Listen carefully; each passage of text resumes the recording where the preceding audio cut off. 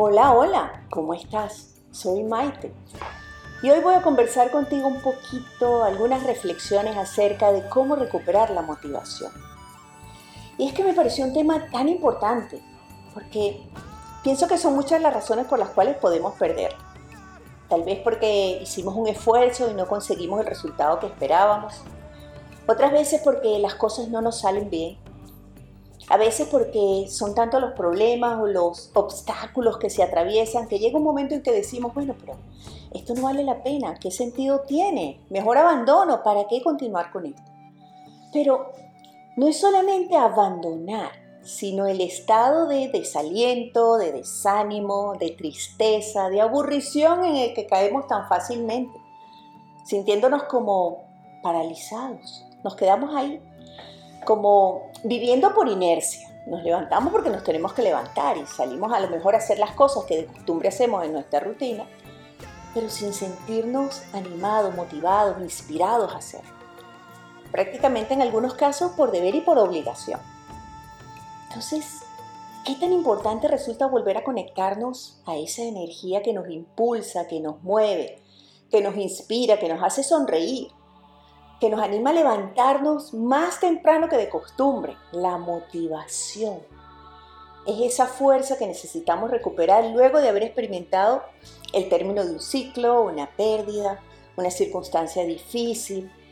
Y es como indispensable para continuar con la vida, porque sin motivación difícilmente podemos conectarnos a nuestros mejores sentimientos y emociones. No tenemos como las ganas, nos faltan como el deseo de vivir, el deseo de lograr, de conseguir, de cumplir. Y podemos tener falta de motivación en el trabajo, en la profesión, pero también falta de motivación en la pareja, en la familia, en los amigos, en el mundo, en ese momento que estamos viviendo. Por eso es indispensable que nos tomemos el tiempo para reflexionar sobre las razones que nos han llevado ahí. Y una vez en ese lugar, tomemos conciencia de la importancia que tiene replantearnos seguramente la meta para ponerle un nuevo norte, para ponernos un nuevo horizonte que perseguir y que conseguir, para que volvamos otra vez a sentirnos alegres, motivados, inspirados, confiados, muy importante, optimistas, sentimientos todos que de alguna manera potencian ese estado de bienestar interior, de felicidad, de paz, de calma, de disfrute por la vida. Herramientas o recursos para conseguirlo. Para recuperar la motivación es indispensable definir qué quieres. ¿Qué es eso que quieres conseguir? ¿Cómo te quieres sentir? ¿Qué quieres alcanzar?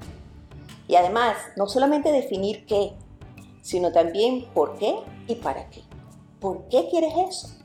Es que resulta que a veces perseguimos metas y sentimos una motivación temporal, corta, porque realmente no es nuestro deseo, es el deseo de alguien más. Estamos siguiendo el sueño de alguien, cumpliendo la meta de alguien, seguramente buscando un doble sentido o motivo.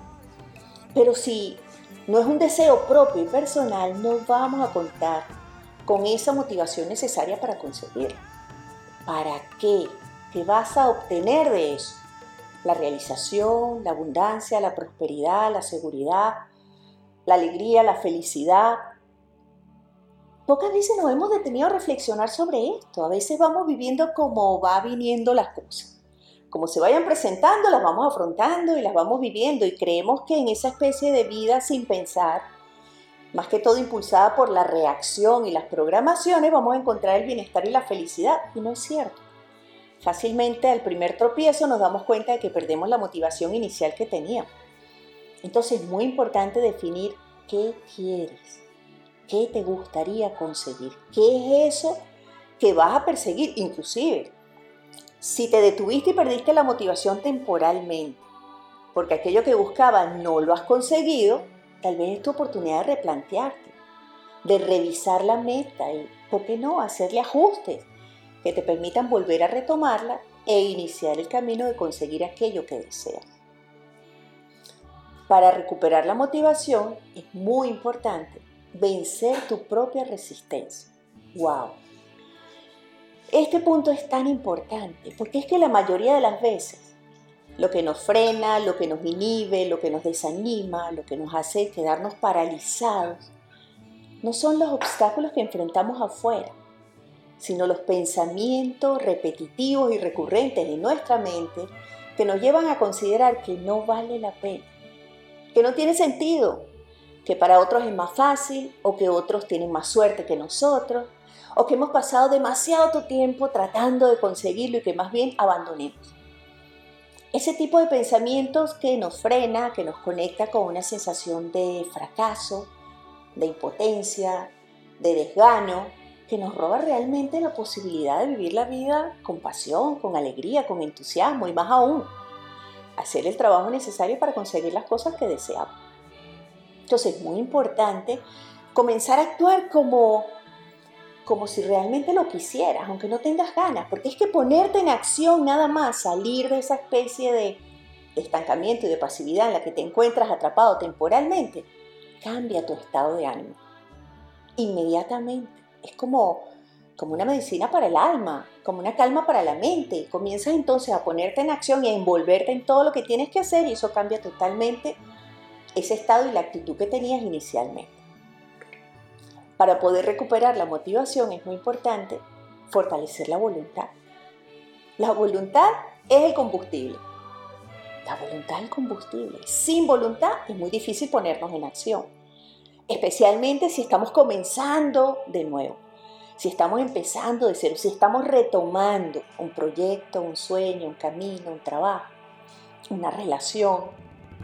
Es súper importante fortalecer la voluntad y la voluntad, hemos hablado otras veces, es como una especie de músculo, claro, no un músculo del cuerpo, un músculo interior, de la mente tal vez, porque es como la determinación de actuar. Pensar en el beneficio que nos va a producir, pensar en el beneficio que vamos a producir nos da el motivo que pone ese motor interno a trabajar. La voluntad va de la mano del compromiso, por supuesto. Solamente si estamos comprometidos con algo, porque lo queremos, muy importante, vamos a tener la voluntad para actuar, la voluntad para accionar. Y todavía un elemento más, la disciplina, porque de alguna manera seguir un plan le da sentido y fortaleza a nuestra decisión, a nuestro proyecto, a la certeza y a la confianza de que podemos conseguirlo y lograrlo. Así que hay que fortalecer la voluntad poniéndonos en acción sin parar. Para recuperar la motivación hay que pensar en positivo. Ya sabes, la mente y la calidad de los pensamientos que la llenan constantemente y que nos acompañan a vivir van a determinar no solamente lo que estamos pensando, sino cómo nos vamos a sentir y cómo vamos a actuar. Entonces, prestarle un poco más de atención a ese monólogo que nos acompaña la mayor parte del tiempo y tratar de cambiar consciente y voluntariamente algunas de esas frases que nos repetimos puede hacer que nuestra mente se convierta en nuestro principal motivador, en el inspirador interno que nos hace falta para persistir, para mantenernos, para conseguirlo, para lograrlo, y que de alguna manera este círculo positivo pues redunde en bienestar y en entusiasmo y en motivación por la vida. Entonces, cambia alguno de esos pensamientos negativos que te repites, construye frases positivas y afirmativas de tus posibilidades y repítelas constantemente.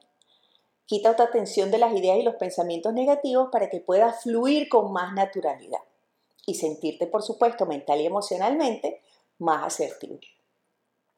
Para recuperar la motivación, a veces hace falta buscar apoyo.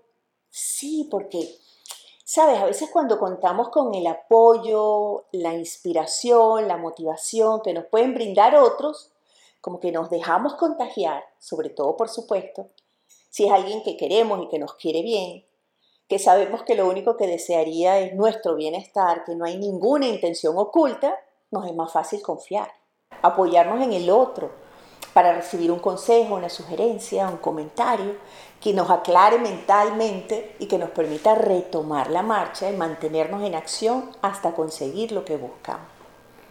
Es interesante porque muchas veces ponernos en acción es lo que nos moviliza y la falta de motivación nos paraliza. Entonces es muy importante mantenernos animados. Ciertamente, salir, afuera, caminar, oxigenarnos, estar en contacto con el aire libre, con las personas que queremos y que nos quieren. ¿Por dónde vamos a comenzar? Es una decisión que tenemos que tomar. A veces con la mente serena, con las emociones serenas, balanceadas, equilibradas, sin angustia, sin estrés, sin presión.